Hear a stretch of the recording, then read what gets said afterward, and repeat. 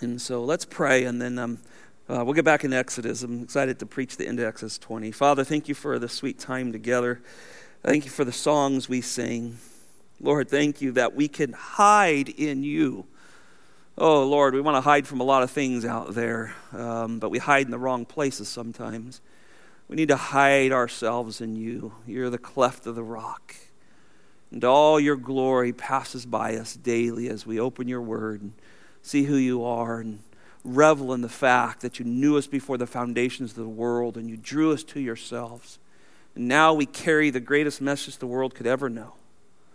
So Lord, what a blessing. What a blessing to serve with so many men and women in ministry here and then partner with a church family, brothers and sisters in Christ that desire to uplift Jesus Christ. Lord, you said yourself, Jesus, that if you lift me up, I'll draw all men to me. And so, Lord, we're here today, tonight, and tomorrow morning, and tomorrow afternoon, and whatever that may be, to lift you up, because we know that's how you draw people to yourself. And so, Lord, thank you for this. May you bless the preaching of your word tonight. Give me strength to remember what you taught me this week, and that I can convey that, Lord.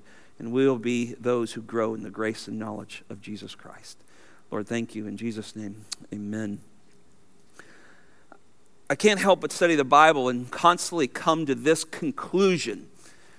Scott, if you love God and you love Christ and you're captured with who he is, there's no sin in your life that can't be overcome.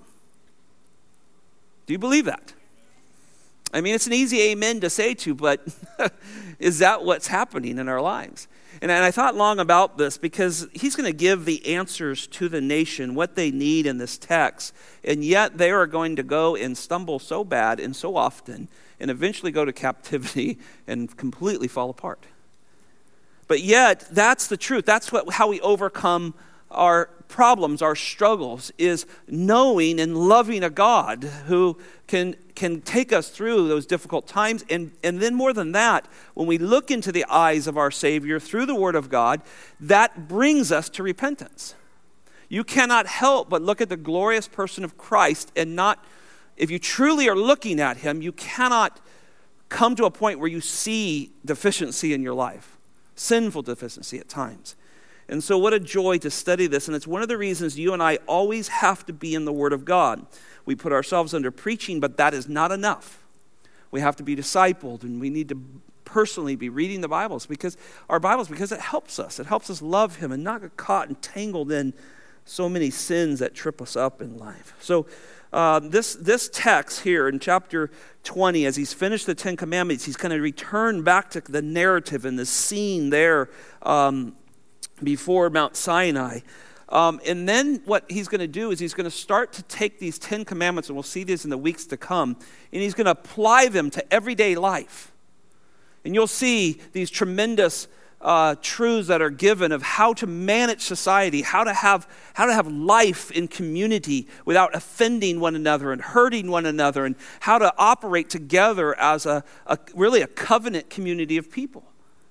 And yet so often they could not do that. But the answers are here. And so though there are some things that we'll look at, there's some things the cross took care of that we don't look at those laws particularly that we're looking towards the cross. But then there's these laws that are given that are so good.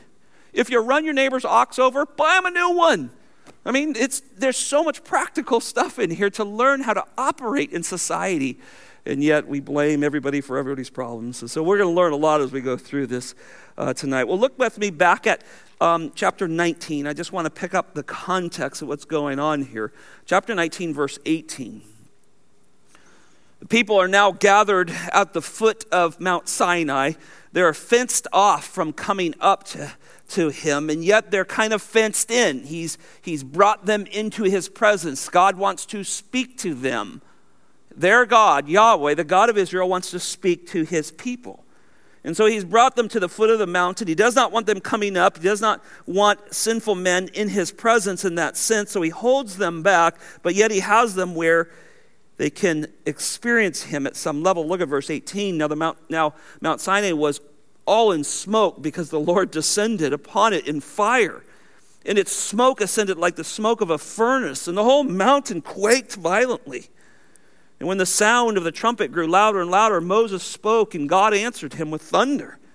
And the Lord came down on Mount Sinai to the top of the mountain, and the Lord called Moses to the top of the mountain. Moses went up, and then the Lord spoke to Moses, go back down, warn those people, so they do not break through and try to gaze at me. And that's the context of what's happening. So he goes back down, of course, and remember I told you, I think there's 20 or 30 times he goes up and down this mountain to talk to God throughout Exodus here. But here he's reminded that this is where I want the people to hear this, but I don't want them too close, so go tell them that. And then he begins to give them the 10 Commandments, and that's what we spent the last, I think, 6 or 7 sessions on, is studying the 10 Commandments. I really enjoyed that series. I learned a tremendous amount from it, and how those things are still, these true commands still help us today. But now we come to the end of the 10 Commandments, and we begin to pick up the narrative again in verse 18. So I want to give you a few thoughts along that line. Number 1, cultivating a high view of God through his word. Cultivating a high view of God through his word. How high is your view of God? You say, well, my view of God is high. How high is it when you're fighting with your spouse? Ooh. How high is it when you don't know how you're going to pay your bills? So what God wants us to do is constantly cultivating through his word a high view of God. And this is what he's doing with his nation. And look at verse 18. This is the way he starts with them. All the people perceived the thunder and the lightning flashing. Now notice we're backdropped into that narrative that's going on after these 10 Commandments. And the sound of trumpets and the mountain smoking. And when the people saw it, they trembled and stood at a distance. Now, God didn't call the nation of Israel close to the mountain just to put on some kind of fireworks show. That's not what he's doing here. You notice that God gathers the nation so they can hear his voice. So they can hear his voice. See, God was speaking directly to the nation. Moses is supposed to teach them. I think a lot of times we read this and we think God spoke to Moses. Moses went and told them. That's not at all what happened here. They came close. God spoke to them. And Moses was supposed to teach them. Let me prove that to you. Go to Deuteronomy chapter 4. Deuteronomy chapter 4 is where the 10 Commandments are re-given to the nation as they prepare to finally go into the land after they've wandered around in the wilderness for 40 years. And Moses is reminding them what God had said, and he gives a little more detail at times in this account as he prepares this really next generation. Remember, the older generation died because they didn't believe. So now he's got the younger generation ready to go into the land, and Deuteronomy is all about preparation, getting them ready to go to the promised land. And so Deuteronomy is a lot of theology proper. A lot about God and what he is doing. But I want you to understand that God was talking directly to the people. He wasn't just talking through Moses, he's talking directly to the people. Look at chapter 4, verse 10 with me. Moses recounting this, because he was there, right?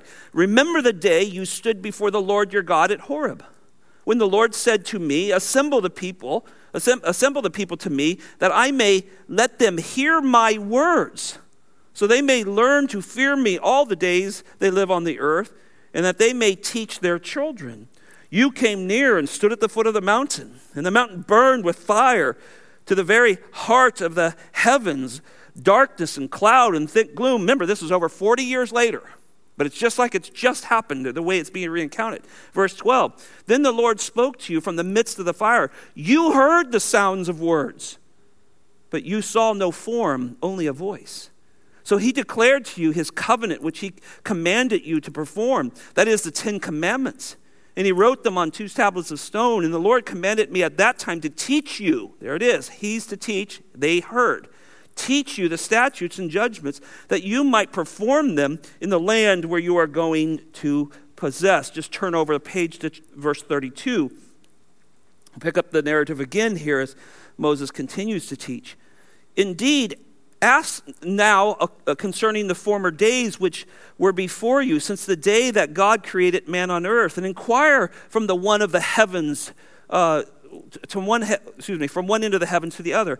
Has anything been done like this great thing, or has anything been heard like this? Has any people heard the voice of God speaking from the midst of the fire, as you have heard it and survived?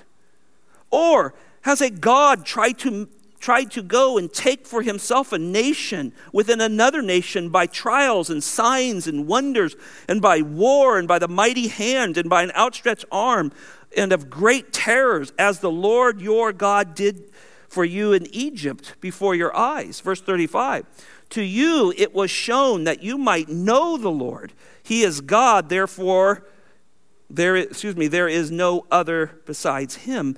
Out of the heavens he let you hear his voice to discipline you. And on earth he let you see great fire, and you heard his words from amidst the fire. Because he loved your fathers, therefore he chose their descendants after them, and he personally brought you from Egypt by his great power, driving out from them before the great nations, mightier than you, to bring you in and to give you their land of inheritance as today. Know therefore today and take it to heart that the Lord, he is God in heaven above and on earth below. There is no other. So you shall keep his standards and his commandments, which I am giving you today, that it may go well with you and with your children after you, that you may live long in the land which the Lord your God is giving you in full time. A couple more. Turn over to chapter 5, verse 4. A little shorter passage here. The Lord spoke to you face to face at the mountain from the midst of the fire. Verse 22 in that same chapter, 5:22. These words the Lord spoke to you, all of your assembly on the mountain from the midst of the fire, of the clouds and of the thick gloom, with a great voice. And he added no more. He wrote them on 2 tablets of stone and gave them to me. And this goes on. And even as you get on to the nation, he'll recount this in other places. And there's one more place that you can go and look at, Nehemiah chapter 9, when they've come back to the nation, the 50,000 have come back to the nation, they're rebuilding Jerusalem and the temple. They're reminded that God spoke to them, not Moses. And I thought that was fascinating as I studied this, that because you always kind of think Moses is the mediator, and he is, but Moses told them all these things that God said. No, he brought them close. They heard his voice. They heard his voice. And when you hear God's voice, and for us that's through the scriptures, right? God doesn't need to speak audibly to us anymore. And those false teachers that are out there that are saying that, they're wrong, because that means our Bibles are not sufficient. So we have a sufficient scriptures. God now speaks to us. Every morning I get up and read my Bible, and he speaks to me. He talks to me. And there's times I tremble as he talks to me. Do you ever tremble when you read your Bible? And you hit a passage, you go, uh-oh, God's talking to me. And so we tremble at it. See, this is acquiring a high view of God. Look, the American church has lost a high view of God, because they have made church about them. They've lowered God down to be like them, to give them what they want. And that's not the purpose of the church. The purpose of the church is to elevate him. Go back to chapter 20, verse 18 there. He uses a word there. In the English, we translate it perceived there. He said, all the people perceive the thunder and lightning and flashing and the sound of trumpets and the smoking mountain and so forth. Well, the idea here is it's raha is the Greek, the Hebrew word here, and it means to see with understanding. And so Moses is saying, you saw God, you saw what he was doing. He's not to be taken lightly. You felt the ground tremble underneath your sandals as he spoke. That's pretty powerful, isn't it? When you think about that.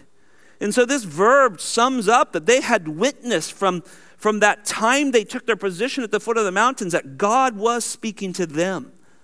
And he speaks today, brothers and sisters. He speaks to us through his word. This first describes the impact of the 10 Commandments, that God was not just giving them to Moses to give to them. God was giving the 10 Commandments directly to them. And in verse 18, it describes how the people were seized. Notice at the end of it how they're just seized with involuntary, I don't know how to put this, but just physical trembling, right? And notice they kind of pull back, right? And when they saw it, they trembled and stood at distance. So they're moving away. They're coming back from that boundary, that fenced-in area, because God is speaking. The almighty, holy, perfect, sinless God, the creator of all things, who's always existed, is talking to sinful man. I mean, when I read my Bible, and I study this today, I go, Lord, I want to take your Bible more serious. I've been studying this for 40 years. I want it more serious. You're talking. Do we tremble at him sometimes? Or we go, that was a good sermon, Pastor. Boy, you really nailed it. You know, is God talking to you? Do you see him high and lifted up, glorious in all that he is? Look, it wasn't only the people. Notice that Moses himself was highly affected by this. Take your Bibles and just turn to Hebrews chapter 12. I just want to show you this. It isn't just the people. This is Moses. Look at the Bible says in this. And this is more recorded in the New Testament than it is in the Old Testament. But here the writer of Hebrews, inspired by God, to tell us what Moses was going through. The whole context is that there's a better heaven. There's a better place coming. There's a greater Mount Zion and a city of the living God that awaits us. And that's the context here. But listen to verse 18, Hebrews 12, verse 18.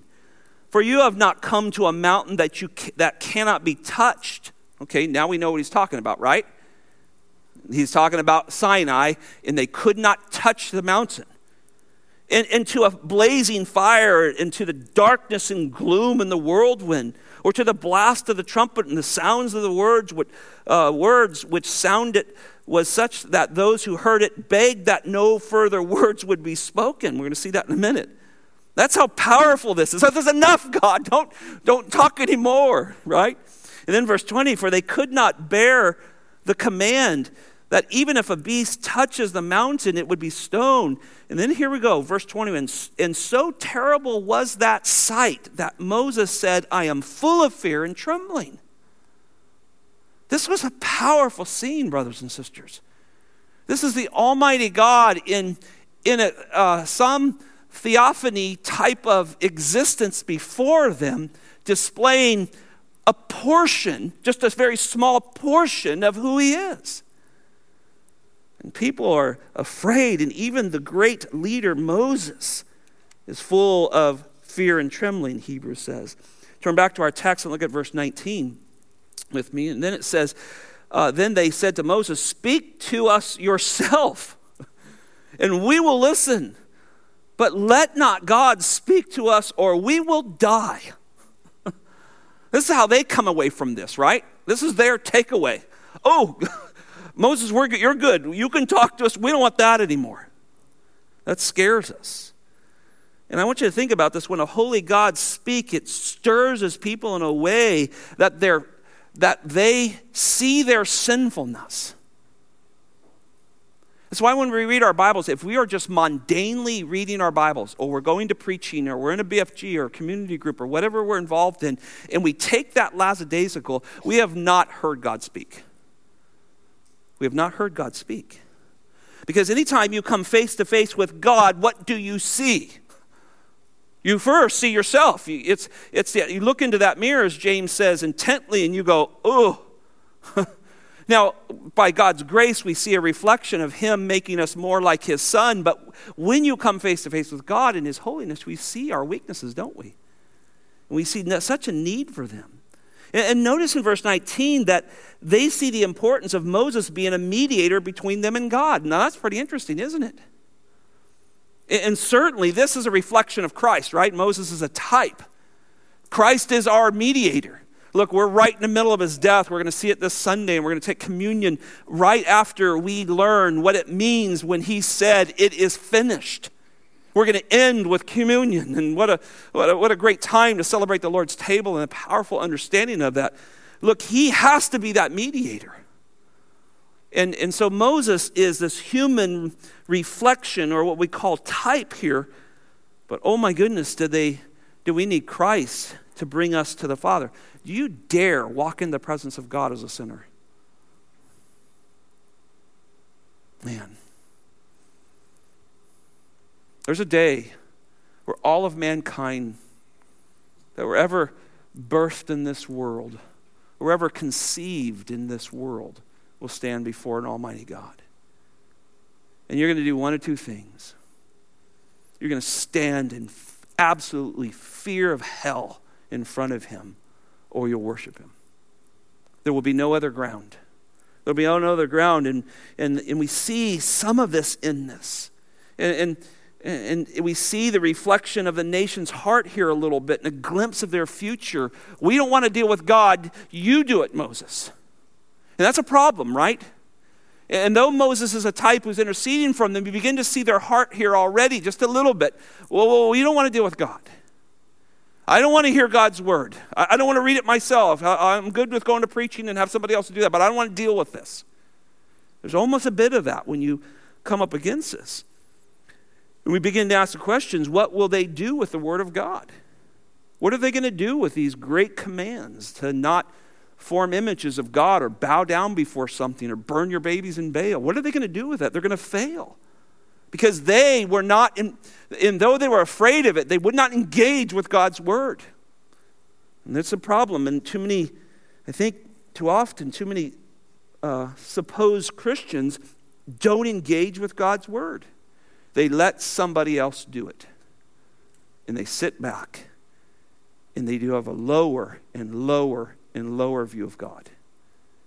And then he doesn't show up when they want. And he doesn't give them what they want. And pretty soon their view of God has changed. See, it's easier to know God through someone else. Boy, that guy really loves God. I really like being around him because he loves God.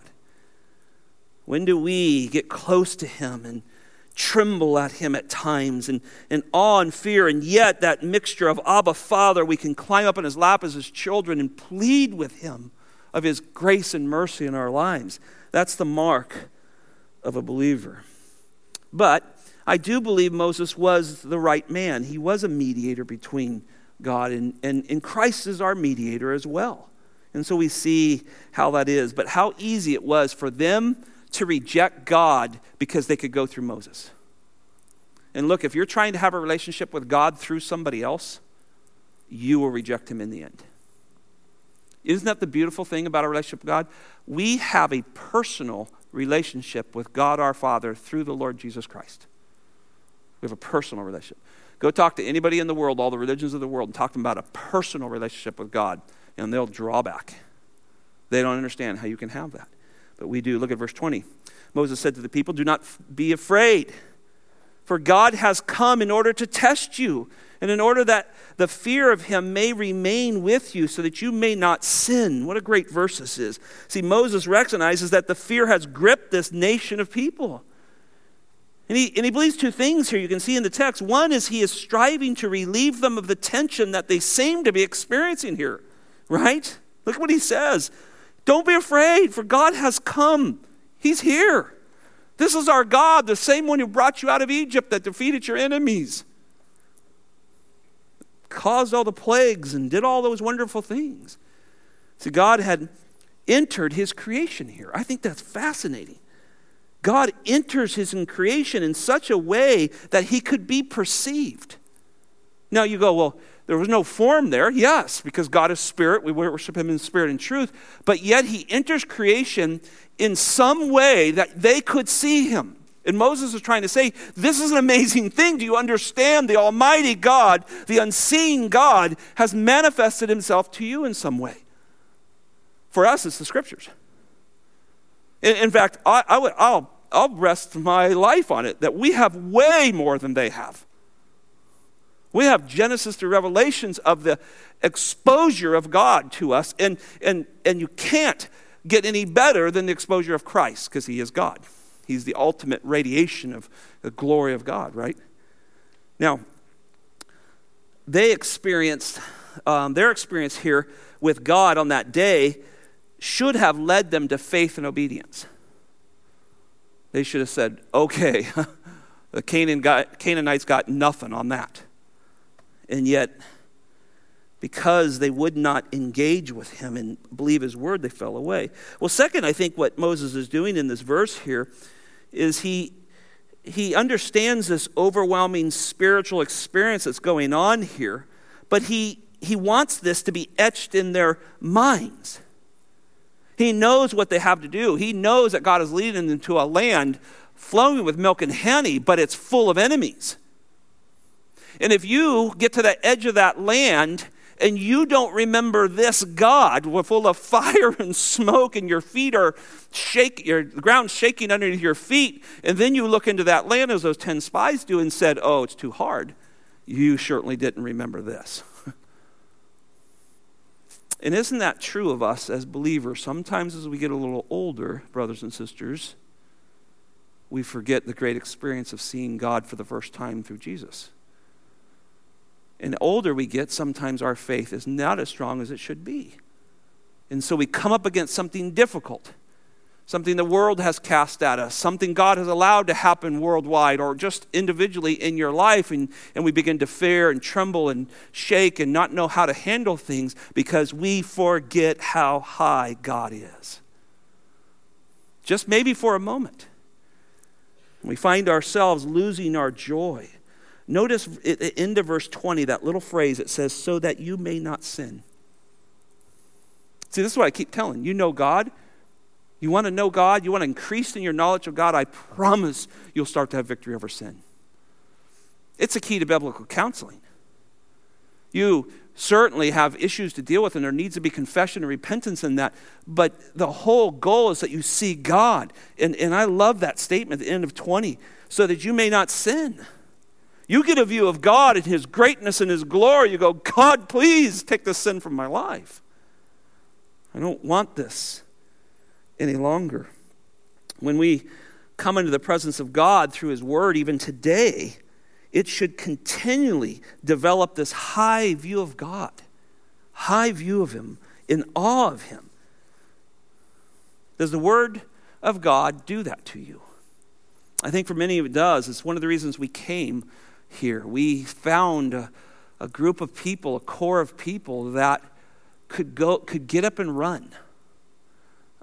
We had spent the last 30 years dealing with struggles and trying to get small churches and church plants going, which we love that. But we've been through some hard times, and we want to see God reach the world. We wanted to see God save the world. We wanted to see that, and we were so thrilled that God let us here because there was a core here. There's a core of people that said, we believe God's word.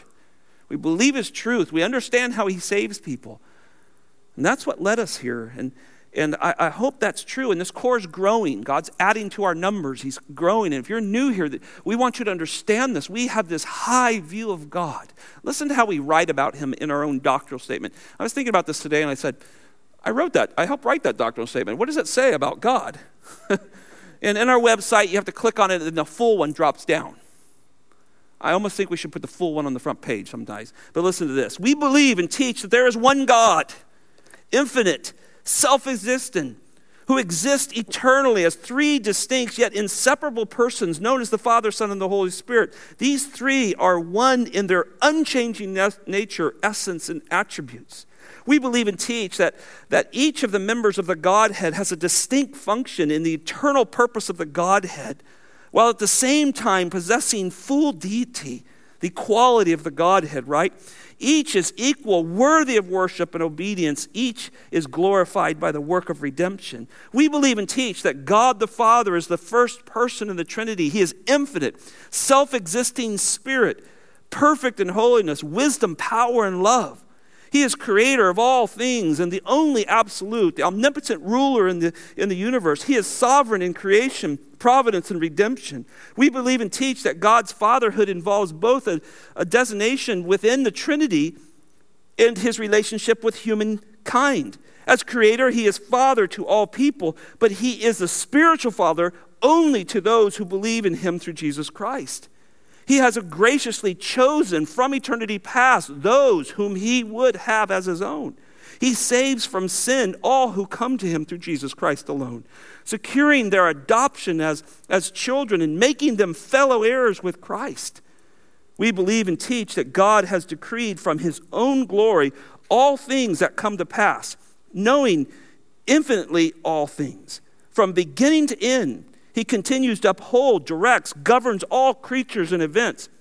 In his sovereignty, he is neither the author nor approver of sin, but perfectly judges each person according to his or her own work, thus making people responsible for their own sins. That's just our statement right there in our doctrinal statement.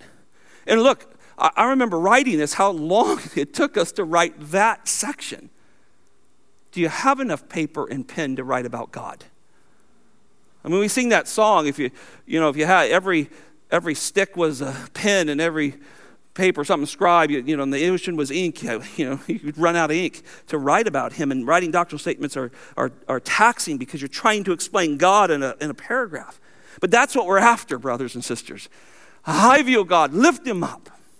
Hayward and I meet weekly, and we talk about the music, and we take stuff out and add stuff in that says, wow, this clearly delineates what we believe about God. Let's sing that.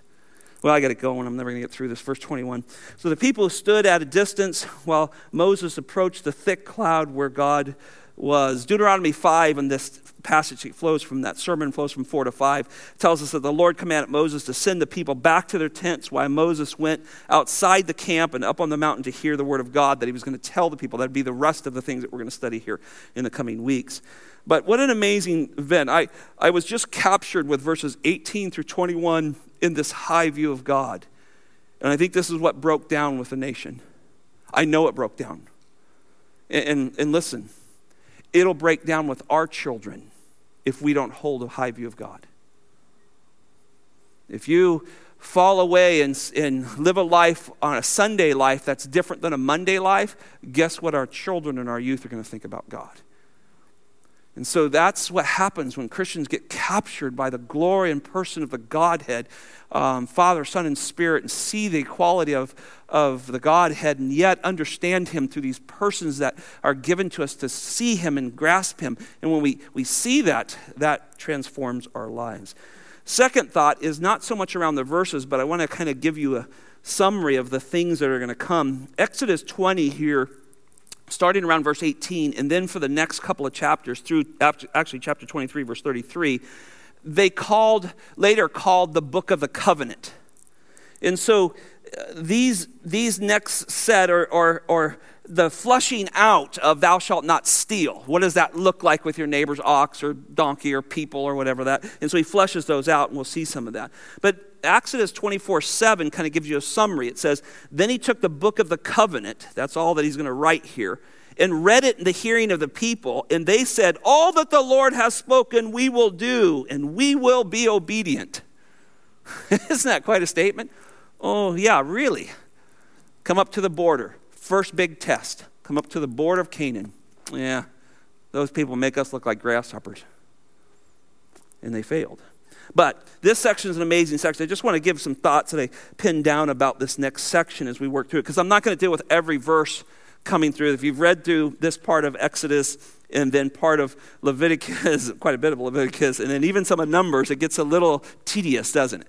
But what I want to do is, as we go through this, kind of sum up some of these things that are happening. So listen to some thoughts of the law and how it's going to go to the nation and how we can understand it. So this section here contains a wide range of legislation, you could call it that gives details to the nation of how to live. So what he's going to do is he's going to set general principles which they're to govern the people. How to govern this great nation that's camped before Mount Sinai, how to help them. And he's going to take the 10 Commandments as the overarching truth, and all the legislation is going to come from that. How to deal with your neighbors, how to deal with slaves, how to deal with property rights, and all those type of things. Now, this is where further instruction just gives so much application to it. I promise you, as we go through this in the coming weeks, you'll go, man, if our country would only do that. You're going to say this over and over. Man, if our country would only do that. There's just basic good laws for society. And they've been abandoned now because of pressure and perception and all the things that are going on in our country. You're gonna be amazed that if we would just obey God, and that's really what our nation was founded on. And I don't believe all the founding fathers of our nations were Christians. Many of them were just deists. They believed in a higher power. But they believed in these principles. And our nation was set up that way, and we've strayed from them. Some of the details are easily connected to some of the laws. You'll say, oh, wow, that's thou shalt not steal. Oh, that's real clear there. And others are a little more difficult. We'll have to work a little harder on that. But what is recorded, it bears a mark that God gave it to Moses, and Moses gives it to the people. Now, what's super fascinating in this book of the covenant, this next couple of chapters, is God gives case laws before there's a case. Isn't that incredible? You're going to read case laws that haven't happened yet. So he'll give a solution. He'll give a scenario of something that happens. Your cow gets loose, cracks through your neighbors, and eats all his winter food that he had stored up for his own family and for his own. Well, what are you supposed to do? Well, sorry about that. No, there's restitution that needs to be made. And so he gives a case law of that happen. So when that happens, because it's going to happen, right? The bull's going to go through the fence and tear everything up sometime. If you've been around cattle, that's what they do. And that's the problem. So you have to make restitution. And these laws are set there so the people know how to govern themselves. And he actually gives case law before there's the case. Now, certainly there were cases, right? They lived in Egypt for a long time. They're in the land of Goshen, and they started with 70 members, right? And by the time they come out, we know they're somewhere between 2 to 4 million people. So they had issues as they tended farms and animals and things like that. They also were around society, right? There was other nations, and they've seen how nations act. But I think what's so unique about God's law here versus the law of society, the law of society were very, very different in two things. One, when we read God's law, it'll always talk about obeying it because he did these things for them. So there's a motivation for obedience. And then one thing you'll see as we go through this is he puts a high view of human life. He puts a high view of human life, where that was not the case in the surroundings. Well, sorry, your neighbor got run over by my ox. Good luck with that, If you hurt a neighbor, if you take a life, you're going to watch this all the way through. He protects human life greatly. What are we doing today? We've abandoned that, haven't we? So you'll see that as we go through those things. Another thing that he does that's really fascinating is he sends Jethro back in Exodus chapter 18 to come and help him set up judges. And I was thinking about that. Pastor Brian G., I don't know if you're where you're at here. Gene and I were emailing him not too long ago when we were getting ready to vote for judges because I'm studying this a long ago. Man, judges are really important. Put one in before the election, please. Anyway, they're extremely important to the societal health of a country. And so Jethro comes along and says, hey, Moses, why are you judging this entire nation? This is crazy. You're going to die doing this. Find godly men and put them in place. And so finally Moses does that, of course, and he gets some relief, and now there's balance and fair and equality in the country, and justice, and those things start to happen. And so he does that for them. One of the things that's fascinating, and I don't want to wait on this, I'll probably get into this a little bit, is slavery. And of course, right now, Christians are being attacked because we don't stand against God in the view of slavery in the Bible. And I don't know if you've been following a lot of this, but if you want to get updated on this, talk to Pastor Paul. He'll help you with some of the things that are going on there. But there's a huge attack against the church and even God on his view of slavery. Well, slavery is a result of sin. And we'll study this a little bit as we go through these laws. You'll see that God is like no other country. You don't want to be a slave in Canaan. You're hosed, not only you, the generation after you, the generation after you, and the generation after you, and forever the generation after you. Not so in Israel. At 6 years, their slaves were to be set free. Now, and you can go, well, slavery is a terrible sin. Yes, it is a terrible blight on our country. But slavery is a result of a sinful people. Dark and hardened, sinful hearts. It's not God's fault. God's actually showing how to have grace in it. And it's amazing how he does that. Oh, and then we're going to see where the slave says, you know what, I love my master. I want to serve him. And there's a whole section of how he can be labeled and marked as a slave forever. And this is the term that gets brought over into the New Testament where Paul says, I'm a bondservant. And we'll see where they put their ear on a doorpost and driving all through it. And it's not for being cool. It's for, that says, I belong to my master forever. As long as I live, I belong to him. I love him and I'm dedicated to him. See, that doesn't get brought up in a lot of these things, what's going on in society. And so God's going to deal with that. But we're going to see slavery is a result of human sinfulness. And yet God shows how to have grace even in the midst of dark slavery and difficulties. Now, much of the standard of justice that God lays down in these coming chapters is very applicable to our situation. And of course, societies and cultures and economic situations change, but the underlying standard of fairness and justice you'll see is reflected. And if we do things God's way, great things happen. You can have a good society. But it's one of the things that we must see is the cross changed a lot. So not every law that you look at in the Old Testament is for us. It's given to the nation. They were to come and hear God speak. And the cross solved some great things. And it solved the Sabbath and solved other things like that. And so the cross is a wonderful. And the more I study this, I go, man, I'm really glad I'm on this side of the cross.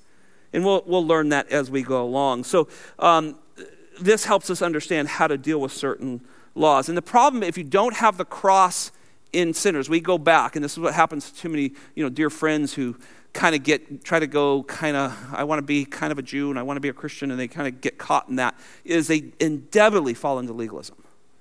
Because the cross helps us. The cross helps us balance out these laws of the Old Testament to make sure that we're not putting ourselves back into some kind of standard to be accepted by God. It's so easy. One of the dear sisters, we were sitting having dinner with her tonight, and we were just talking about grace and the preaching of Christ and so forth, and we had a great conversation. She goes, I can give me 10 things to do. I'm just built that way. And I think a lot of us are, right? I did that. I read my Bible. I checked this. I checked that. We just have this little list built in our heads, and it's so easy for us to do that.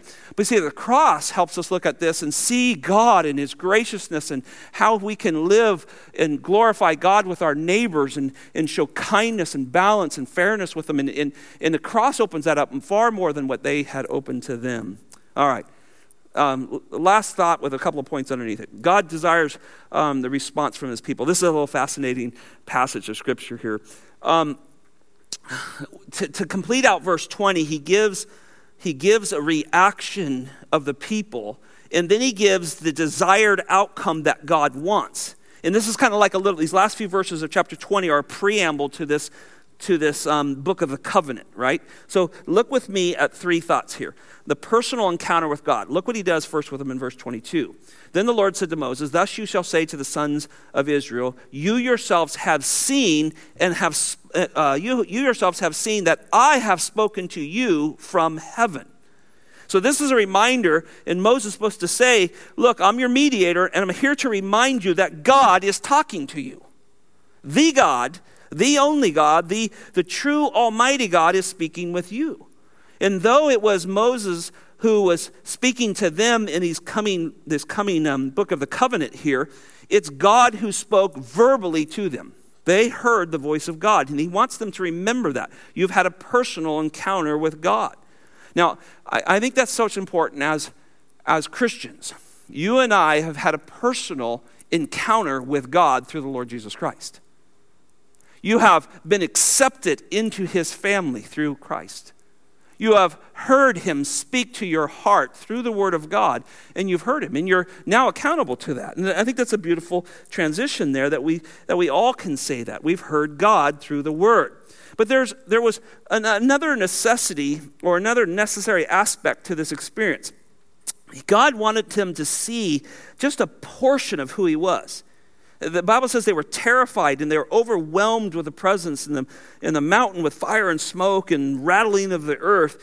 And he wanted them to understand that there's no one like him. There's no one like him. So all the theophanies that you can see through the scripture where God in some form comes, whether it's in the trees of Mamre and it's a man who is probably the pre-incarnate Christ, I believe, in Genesis 19, who shows up. All those theophanies or anything that he does, a burning bush and here on the mountain, these all, they show a portion of the living God. But what Moses is trying to say, you've not seen fully. You've just seen just a touch of who he is. And then think about us. when Hebrews says that Christ is the radiance of his glory. And listen to these words, the exact representation. John says that you know Christ, you know God through Christ. There's no other way to know him. He is the understanding, he is the exegesis, is the idea of the word of God. And so he has come, he was the Word, he was with the Word, and he is the Word, and he was the Word, is the idea of that. So he is God, and so we know him through that. And so there's a personal encounter here, and that's such an important thing. So Moses reminds them that they themselves had heard God speak to them. And then they could never doubt that God actually communicated to them. And that's why I just read you a portion of Scripture. There's so many more in the passage where it says, remember, God spoke to you at the mountain. Remember that God spoke to you at the mountain. And I think you and I have to be reminded of that. Is God talking to you? Remember, he has spoken to you through the word. And so there's personal encounter with Yahweh. Second, there's no reproductions of God. Look at verse 23. You shall not make other gods besides me, gods of silver or gods of gold. You shall not make for yourself. Now, verse 23 here is amazing. Having this experience of this real divine visitation of God, right? He comes down and lights on this mountain and then lights the mountain. And they should know that it was impossible for any human to reproduce an image. And we talked about this when we were studying this command. What are you going to make him like? So here Moses is telling, before they get into all these case laws and all this is going, is that there's no comparison to him.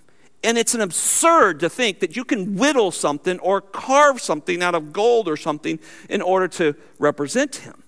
And that's what the end of verse 23 says. No matter how beautiful or how costly stones you could take as a human and mold something, they still fall infinitely short of the glory of God. And yet, what do? It does not take them long. In fact, it was happening before this. Remember when Rachel leaves and her dad's chasing them across there, and she hides the family idols. The idol worship has been part of their world, and he's reminding them, this has nothing to do with us. What will you do? What are you going to craft me into? And infinitely short of a living reality of this transcendent, this unequaled God. And then third, here in our last thought here. The right approach to God. Look at verse 24 with me. You shall make an altar of earth for me, and you shall sacrifice on it burnt offerings and your peace offerings, your sheep and your oxen, in every place where I cause my name to be remembered, and I will come to you and bless you. So now God's setting out this clarity of how he is to be worshiped. This is the right approach. This is how I want you to come to me. I'm the God of the fire and the smoke. You've seen a little bit of me. You've got a little tiny taste of me. Here's how I want you to come. And this description starts to flesh out this instruction. And later, of course, they're going to have temples and priesthood and garments and all that to help them. But right now, he wants it done this way. And so verse 24, there's a command to make an altar of earth to God. And it's not abundantly clear what that looks like. I don't know if it was a mound of dirt at first or dried bricks or some stones they found along the river or what it might have been. But the point is that God did not want an altar to be made an idol. Whew. How many times have people made the church an idol of some sort? Where God is to be dealt with, sin is to be dealt with, where his word is to be taught sometimes. You don't know how many churches split over the color of carpet. Choir robes. Chairs. Who gets to teach this and that? People get mad all the time and leave because what has happened is they have now idolized something that was meant to understand God greater. And so he's warning them of this. And the altar signified a place where animals would be slaughtered as an act of worship, a substitute. That was to be a reminder that you're a sinner, and for a short time, I'm going to be satisfied. I'm going to hold my wrath off because this animal is going to take the wrath instead of you, this clean animal. Notice he even mentions clean animals. There's sheep and oxen in here. And they were to burn these animals, have them totally consumed on this altar, and so they would just temporarily hold off the wrath of God. And then on top of that, they were going to be told to take portion of that animal and eat it to show they have fellowship with God. It's an amazing thing he did with them. All temporary, do this year after year after year till the final lamb comes. It's an amazing thing. And yet, guess what their tendency would do? Make a great altar and worship the altar. And that's what happens. That's exactly what happened in many places. At the end of verse 24, he says, in every place where I cause my name to be remembered, I will come to you and bless you. See, the point is to the fact that since worship, a real sincere worship, whenever it takes place, will focus on the character and person of God, not on the symbols of all those things. And yet that's what they get carried away. Notice he says, my name, wherever my name, that's God's character. And if we see this with the patriarchs, when they traveled, all in Genesis, when they made an altar, they just grabbed some stones, whatever they had, they made them, they piled them up, they burned offerings, and they just worshiped God. There was nothing about the altar was never talked about. These piled stones, sacrificed a lamb and prayed to God and honored him for what they had done. That was what they wanted. Now look at verse 25 with me. If you make an altar of stone for me, you shall not build it out of cut stones. For if you wield your tool on it, you will profane it. Now again, these uncut stones would be a deterrent to making it an idol. See, the Canaanites had what they called dressed stoned altars. Their altars. Remember, Satan always mimics everything God does and then uses it as an idol to pull people away. Right? So across the nation, many false teaching churches meet every day that don't believe Jesus Christ is the only way. That's a false teaching church. Any church that doesn't declare Jesus is God and he's the only way to the Father is a false church. And they meet and they do the same thing. They sing some songs, they get together, they do all that stuff. They mimic it. They mimic what God set down for his people. Well, the nation of Canaanites did that too, but they took altars and they dressed them up in stone. You'll still find places where they have found these altars, and guess where the altars are? Way up there. Huge steps going all the way up to them. The altar had become a point of worship for them. And God says, do not make this altar pretty in that sense. There's going to be uncut stones stacked there. He has a plan later for the tabernacle when they're settled in and for the altar there. But even think about the altar. Yeah, it was covered in gold at some points and had some horns on it. But can you imagine how many animals died in that thing? It was not something to be worshipped. It was something to lead you to the worship of God. And then finally, look at verse 26 as I'm out of time. And you shall go up, and you shall not go up by steps to my altar, so that your nakedness will be exposed. Well, again, the Canaanites, which were the arch enemies of Israel and a problem forever, and they finally still, at the end of Israel, never really quite wiped them out. But they practiced immorality as they worshiped their gods. That was what they did. And so altars were elevated to these extreme high positions. And then altars were used for cultic rituals that included nudity and sexual immorality. And God wanted no trace of that with his people. No trace of that. And he still doesn't want that today. And here, this is an interesting verse. I don't know if you've ever seen this, but human nakedness since the fall has been a sign of humiliation and disgrace and immorality. It's reserved for that one person that God gives you. It's for oneness. It's not for anything else. And yet the religions of the world and the world is just fascinated. The greatest industries in our nation is pornography. Billions of dollars spent on it. Go study it. Well, don't go study it. Believe me. It's just destroying homes, right? It's destroying. How many times as pastors we've dealt with men and women caught in it. And so he warns them of this. You'll never see me clear when your mind is polluted with immorality.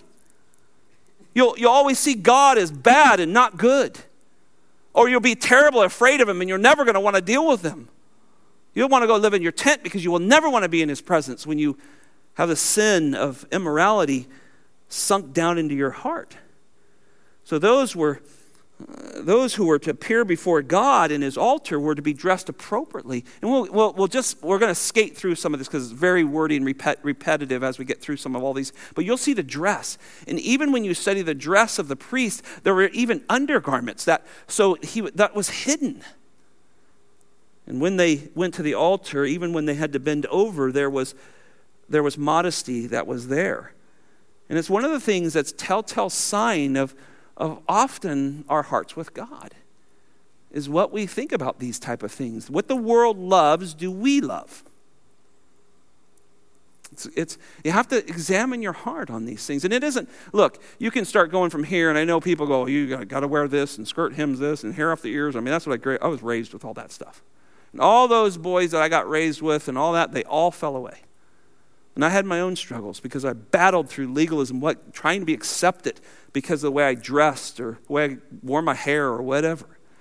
Look, brothers and sisters, love God and you'll do what's right. It's not that difficult. You'll have a conscience that's pricked by the Spirit of God because you know the Word of God and you know how you want to interact with the opposite sex and a woman or a person that's you're not married to, and you'll know how to handle that, and you don't have to set up all these rules and stuff like that because you love God and that causes you to love your spouse and the people around you, and you won't fall into such pitfall of sin that so many do. Love the Lord. See, there's always joy in coming to God His way. Not just salvation, but every day. Coming to God, believe His word. Brothers and sisters, He has spoken to us. We have way more than the children of Israel had. He goes, well, that was a pretty cool lightning show. Nothing compared to this. We have it all. Everything we need to know that God has chosen to give us is right here. I don't need anything else. I don't need Him to speak out of the clouds to me because I don't know if that was the food I ate this morning or what. There's no way to know.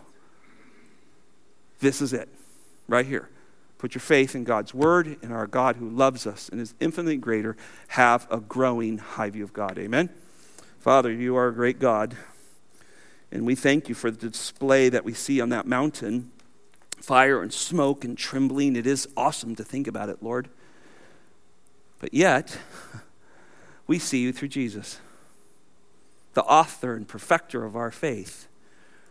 The one who the joy set before him endured the cross, despised the shame, gave us a full view of God. The Word became flesh and He dwelt among us, and we beheld His glory, the glory of the only begotten.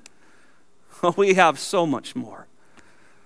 And yet, Lord, we let the world tiptoe into our lives and into our homes. Father, help us. Bring conviction to us, Lord.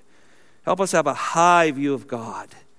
High view of our God and Savior who loves us and gave Himself for us so that we can live for Him. Lord, thank you for all these folks today. Thank you for bringing Gina and I here. We give you all the credit. Thank you for the men that I serve with as elders. Thank you for a dear body of Christ, members of the body of Jesus, the body of Christ, the church, who we share this ministry together, Lord.